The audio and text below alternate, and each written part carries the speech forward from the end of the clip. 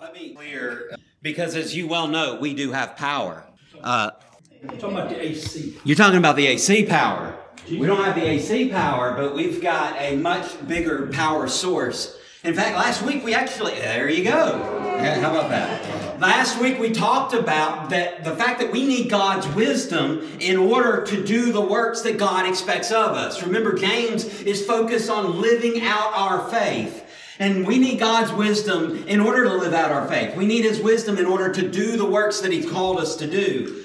But man, do we especially need His wisdom and His power to handle our passions. This morning we're going to be studying in James chapter 4. So turn with me in your Bibles to James 4. James has talked about the wisdom from above, and now he is focusing on this life with the passions, with the desires that we face. James chapter 4, stand with me as we turn our focus to verses 1 through 10. This is God's Word, and if you let it, it will change your life. What causes quarrels and what causes fights among you? Is it not this, that your passions are at war within you? You desire and you do not have, so you murder. You covet and cannot obtain, so you fight and quarrel. You do not have because you do not ask. You ask and do not receive because you ask wrongly to spend it on your passion. You adulterous people, do you not know that friendship with the world is enmity with God? Therefore, whoever wishes to be a friend of the world makes himself an enemy of God. Or do you suppose it is of no purpose that the Scripture says He yearns jealously over the Spirit that He has made to dwell in us? But He gives more grace. Therefore it says, God opposes the proud, but gives grace to the humble. Submit yourselves therefore to God. Resist the devil and he will flee from you. Draw near to God and he will draw near to you. Cleanse your hands, you sinners, and purify you hearts, you're double-minded. Be wretched and mourn and weep. Let your laughter be turned to mourning and your joy to gloom. Humble yourselves before the Lord and He will exalt.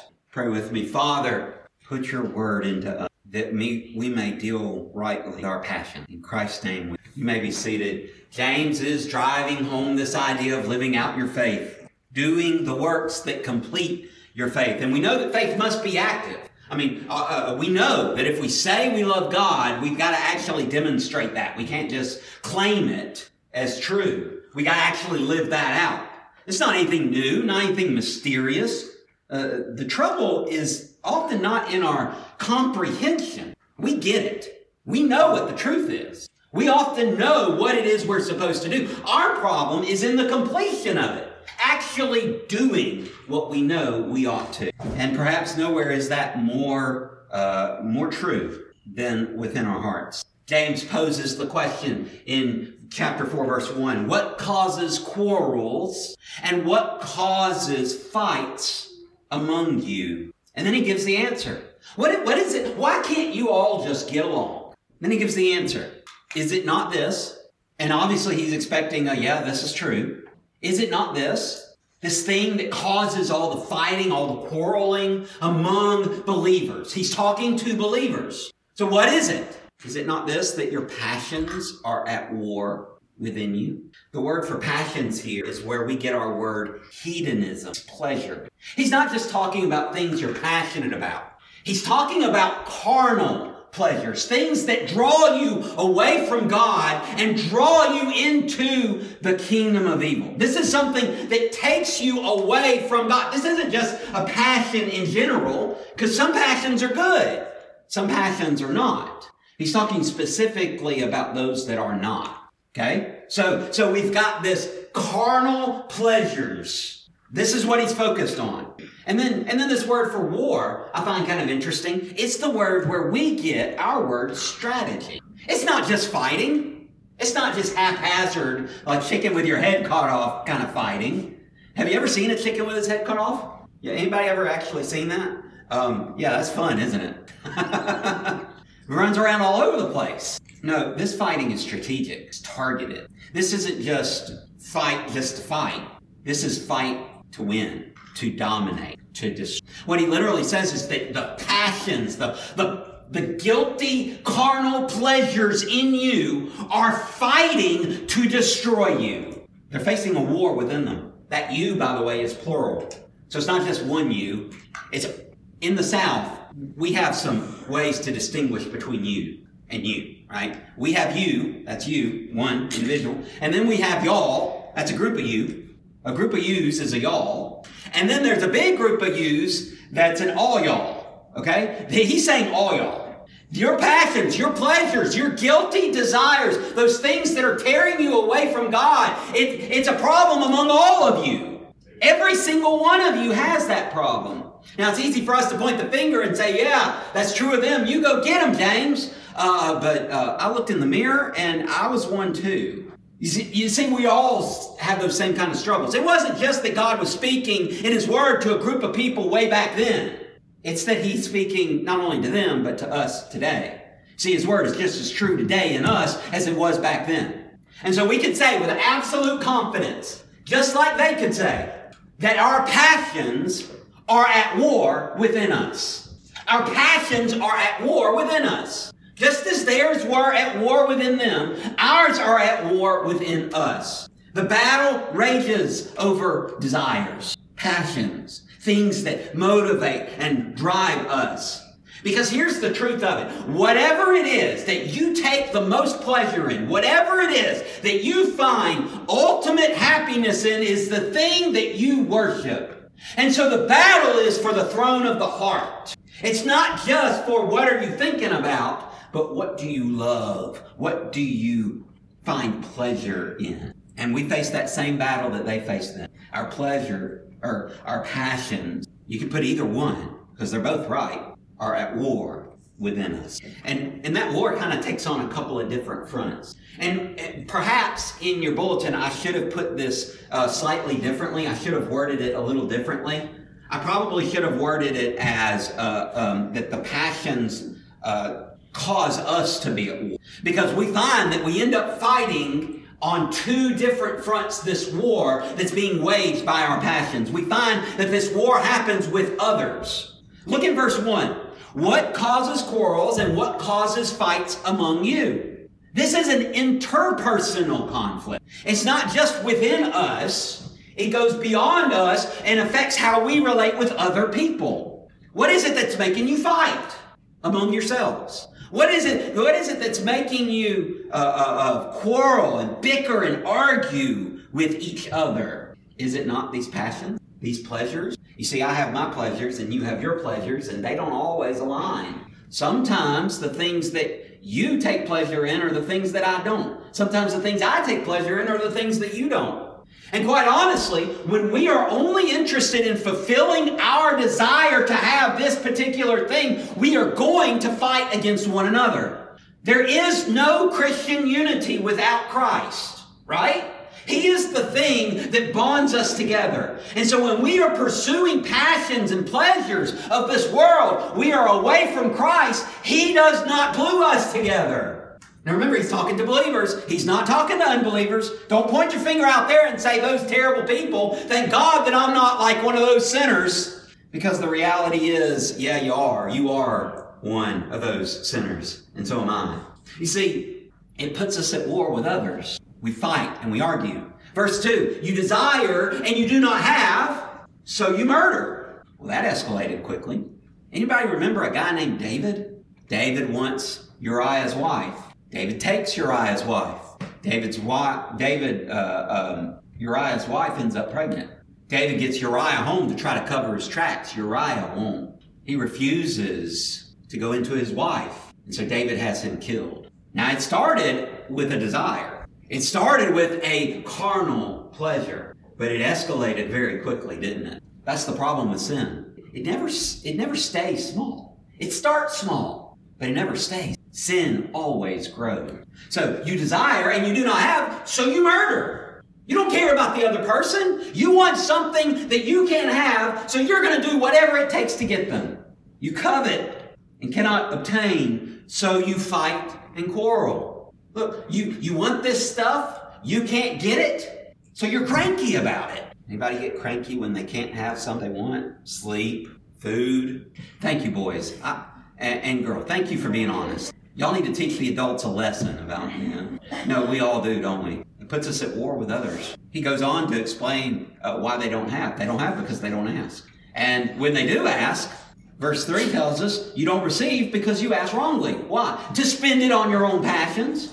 In other words, you say, I want this good thing, but I want it for this terrible reason. And is God supposed to say, well, okay, as long as you want the good thing? No. You see, we got this all messed up. When all you are after is selfish desire, you're never fulfilled. Even if you get the thing you want, you're never fulfilled. But especially when you see, our passions put us at war with others. They also put us at war with God. And you have to see this coming, right? Because if we're loving God, we are going to love other people. So the fact that we don't love other people is evidence that we don't love God in the first place. Our passions are not only driving us away from others, they're driving us away from God. They're not only pitting us against one another, they're pitting us against God. Verse 4, you adulterous people. Don't you love how the Bible authors sugarcoat things and dance around delicate topics? No, they don't, do they? Man, they hit straight. They hit you straight on. By the way, do you know why he calls them adulterous? Because they're worshiping their pleasure instead of God. They are committing a spiritual of adultery because they have made an idol in their own hearts. Boy, we've got to be really careful because our idols aren't always made of wood and stone. Sometimes our idols aren't really things at all. They're feelings, they're pleasure. Sometimes they're represented by something physical, sometimes not. Maybe it's that lazy boy. Maybe it's what's on that screen. Maybe it's just, I don't want to have to do all that stuff. I want some me time. These things can become idols. Do you not know that friendship with the world is enmity with, don't you know that friendship with the world, and this isn't just talking about people that are in the world. This isn't talking about you can't have non-Christian friends. What he's saying is if you really want to be buddy-buddy with the world as it currently stands, you are against God because the world is against God. You won't find a shortage of people among the enemies of God. No, they've got plenty over there. Therefore, whoever wishes to be a friend of the world makes himself an enemy of God. You are putting yourself against. Or do you suppose that it is of no purpose that the scripture says he yearns jealously over the spirit that he has made to dwell in us? That is, I have to admit, that is a difficult passage. Scholars, translators have really had trouble exactly parsing that. Yours might read a little bit differently. But the basic idea is God's jealous for his spirit. God's jealous for his spirit. He doesn't throw it around willy-nilly. Jesus tells the parable, you don't throw your pearls before swine. James is pulling off of that. He's saying, look, God isn't just going to throw his spirit out there for you to trample on and dump on and trash. No, he's jealous for his spirit. And when you're God, you have every right to be jealous. Then verse 6, but he gives more grace. It's actually one sentence from 5 to the beginning of 6. You see, he is jealous for his spirit, but he also gives grace. He also provides the opportunity for us to change our ways. So when we're mistreating the Spirit and when we are attacking God and when we are against him, he is still providing grace. Now there's a point in time where God's grace finally ends and he says, that's enough. But in the meantime, that's not what's happened yet. Sometimes we as Christians can get into this mode of living in which we are trampling on the Spirit of God, where we are just absolutely denying him by our lives. And God is still offering grace and he's still saying, you don't have to live this way. You don't have to fight me. He's talking to believers and he's calling them, but God gives more grace. I tell you what to do. You find yourself riddled with sin, just say that at the beginning of verse. But God gives more grace. Because, let's just face it, we need more. Therefore it says, God opposes the proud, but gives grace to the humble. Now we're ready to get past the war part. Our passions are at war within us. They're putting us at war with other people. They're putting us at war with God. How do we get victory in this war? He's leading us right into it. The end of verse 6, God opposes the proud, but gives grace to the humble. Now we're ready to see our means of victory. And the only means of victory in this war over our passions, over these guilty pleasures that drive us away from God, the only means of victory is unconditional surrender to God. It's not, well, I've got a few demands. In 1945, The Japanese signed a document of unconditional. They couldn't make demands. Not when your enemy has an atomic bomb that levels a city. No, it's either surrender or be eliminated. And as much as it hurt the pride of the Japanese people, especially its emperor, to admit defeat, they signed a document that says we are defeated. We make no demands, no conditions. That's what we have to do with God. We have to make an unconditional surrender that says, God, I can't make any demands. I surrender. Verse 7. Look at the first part. Submit yourselves, therefore, to God. Francois Fenelon was a Catholic priest who lived in the late 17th, early 18th century. He wrote about this submission. God is not satisfied by the sound of our lips, nor the position of our bodies, nor external ceremonies. What he asks is a will which is no longer divided between him and any creature, a will pliant in his hand, which neither desires anything nor refuses anything, which wants without reservation everything which he wants, and which never under any pretext wants anything he does. That's unconditional. You see, when you have that will that is no longer divided between God and anything else, when it is totally focused on him, when you are completely and totally surrendered to God, that's when you find victory.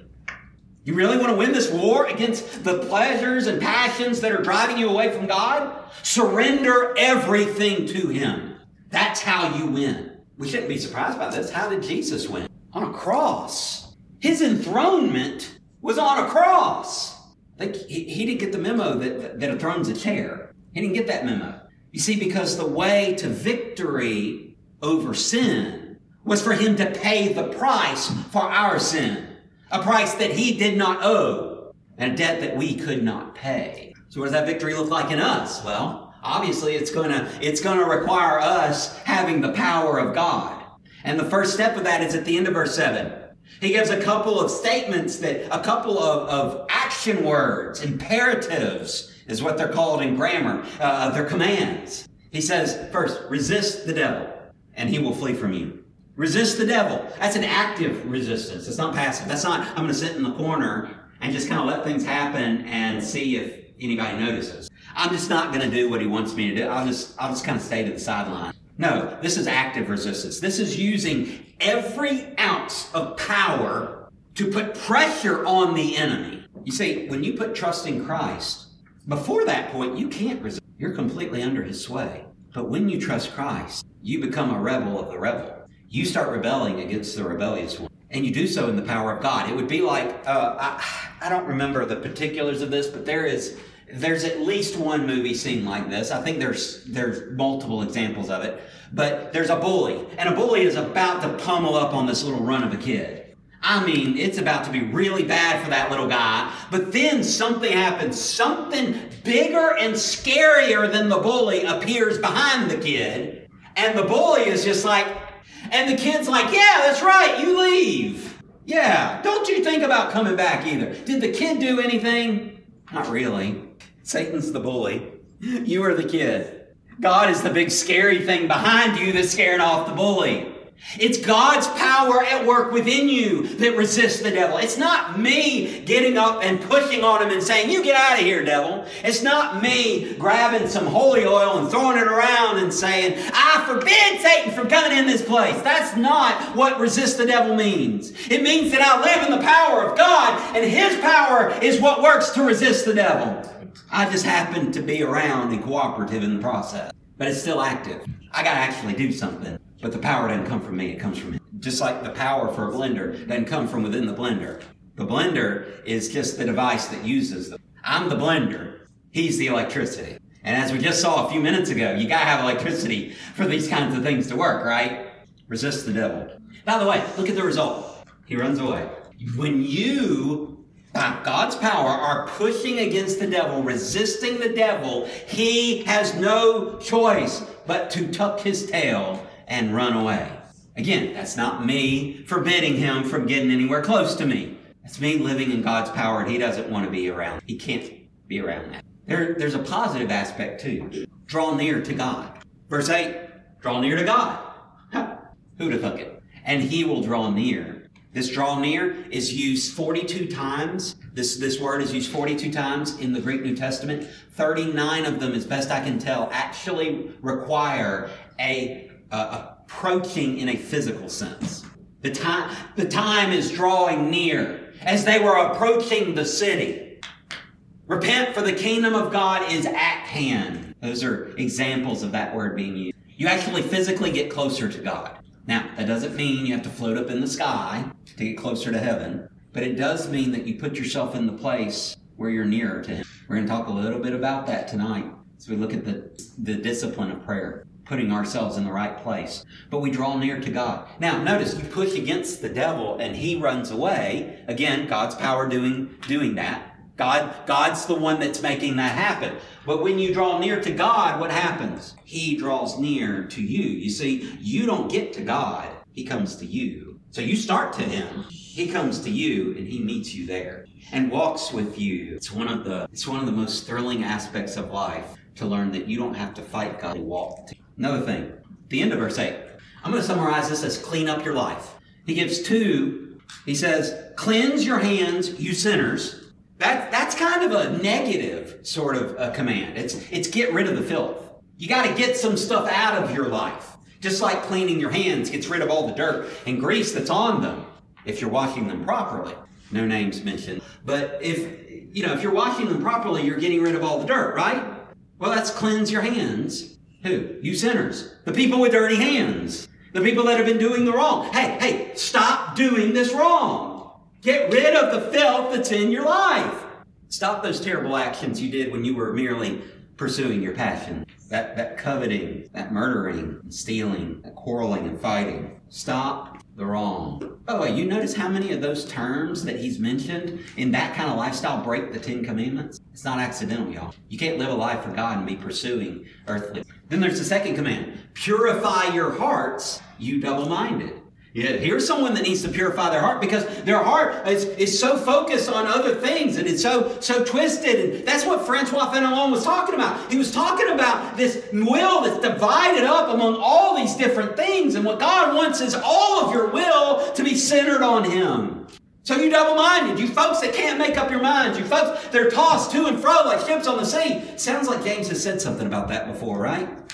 The one who prays but doubts is like a double-minded man. He doesn't get what he's praying for. He's unstable in all his ways. Purify your hearts. That's positive. Do what's right. Don't just stop doing wrong. Do what's right. You don't covet what someone else said. You love them. You don't get someone back just because they're cursing you. You bless who curse, who say all manner of evil against you for my name. Sound familiar? You clean up your life. You stop the wrong. You do the right. Otherwise, your surrender isn't unconditional. You see, it can't just be in your head. It's got to actually, the victory ain't won until your surrender is. Fourth thing, verse 9. This one may sound a little odd, but put it in context. Be wretched and mourn and weep. Let your laughter be turned to mourning and your joy to gloom. In other words, stop taking pleasure in the things that pull you away from God. Stop setting your hearts on the things that break God's heart. Mourn your sins. Cry and weep over them. One guy, Ross King, wrote a song called Clear the Stage, and one of the lines is, tell your friends that this is where the party ends. Until you're broken for your sins, you can't be saved. And the whole idea is that we need to come to a place where we mourn and weep over our sins. So much so that it moves us to be heartbroken because God is heartbroken over them. You read through the prophets and you read guys like Jeremiah, and you see the heartbreak that he goes through. And you see that is just a portion of what God is experiencing when He looks at His people and sees their wicked ways. I redeemed this people. I saved them from slavery in Egypt. I brought them out with a mighty hand and an outstretched arm. And now they worship other gods. They turn their backs on me. God's heart is broken over sin. He's not just mad about it. He's hurt, and we should be too. Mourn your sin. Mourn over those things that you used to. Last thing, he's already hinted at it. Verse 6. Now he's going to kind of neatly close it up. Verse 10. Humble yourself. He says it in the plural, humble yourselves. But let's just apply it. I need to humble me, and you need to humble yourselves bring yourself low. Now that doesn't mean talk bad about yourself. like God made a mistake when he made you. He didn't make no mistake. But it does mean taking an honest look and saying, hey, I'm really not good at this. Mitchell, I need you to sit uprightly, sit upright. Humble yourself. You've already got an accuser. Be honest. God, I really need you. I really screwed this. Lord, I don't know what to do. I mean, there's so many different, I just don't know where to start. I don't know where to go. Or I think I know, but I need your guidance. I want to know that this is truly your will and not just what I want. Humble yourself. You know why God opposes the proud? Because they oppose him. But when you humble yourself, then you're in the right position. God has something worth it. That's why the end of this verse is the promise. You see, when it's just about you, when it's about your passions and you doing what you want, that's not someone God can honor. That's not someone God can exalt. That's not someone that God can walk with. I mean, how many of you like to be around people that think too much of them? How much less the holy God of wives know? God needs some humble. God wants some humble people. Because the ones that are humble will know that it's his work within them. They'll be giving him the praise. They'll be relying on him for the power. That's why this victory has to be unconditional. Because this war ain't. Maybe you find yourself in that spot of warring over the passion that are at work with his pleasures that are driving you. Would you humble yourself? We quote 2 Chronicles 7:4, especially on patriotic. If my people who are called by my name would humble themselves. Oh, wait a minute. What? The first step isn't to go slap some folks around with the Bible, preach on street corners, to go door to door evangelizing. That's not the first step. No. The first step is if you will get over yourself, if you will humble yourself and pray and seek my face and turn from their way, then God will do. So would you humble yourself? Maybe you find yourself trying to be humble and you're getting a little bit better at it, but you don't want to say that because that sounds proud. But you still see you got a long way to go and you just need some. Ask him once again. Rely on him, the strength to win this war over. Maybe you just know someone. And your prayer needs to be the prayer of intercession. Whatever it is, you humble yourself. You surrender to him. I thank you, God, that you're not like all those other false gods that can't talk and are made of wood and stone, that are empty, that promise great things and don't deliver. I thank you that you're not like those gods that are myths, that we have to come up with something. We have to create your name. We have to create your image. We have to create everything about you because you're not real. We thank you that that's not you. We thank you that you don't need epic lores to increase your fame. We thank you that you don't even us, but you love us anyway. Father, just as your love is unconditional, our surrender to you be take those desires. Father, this is your time.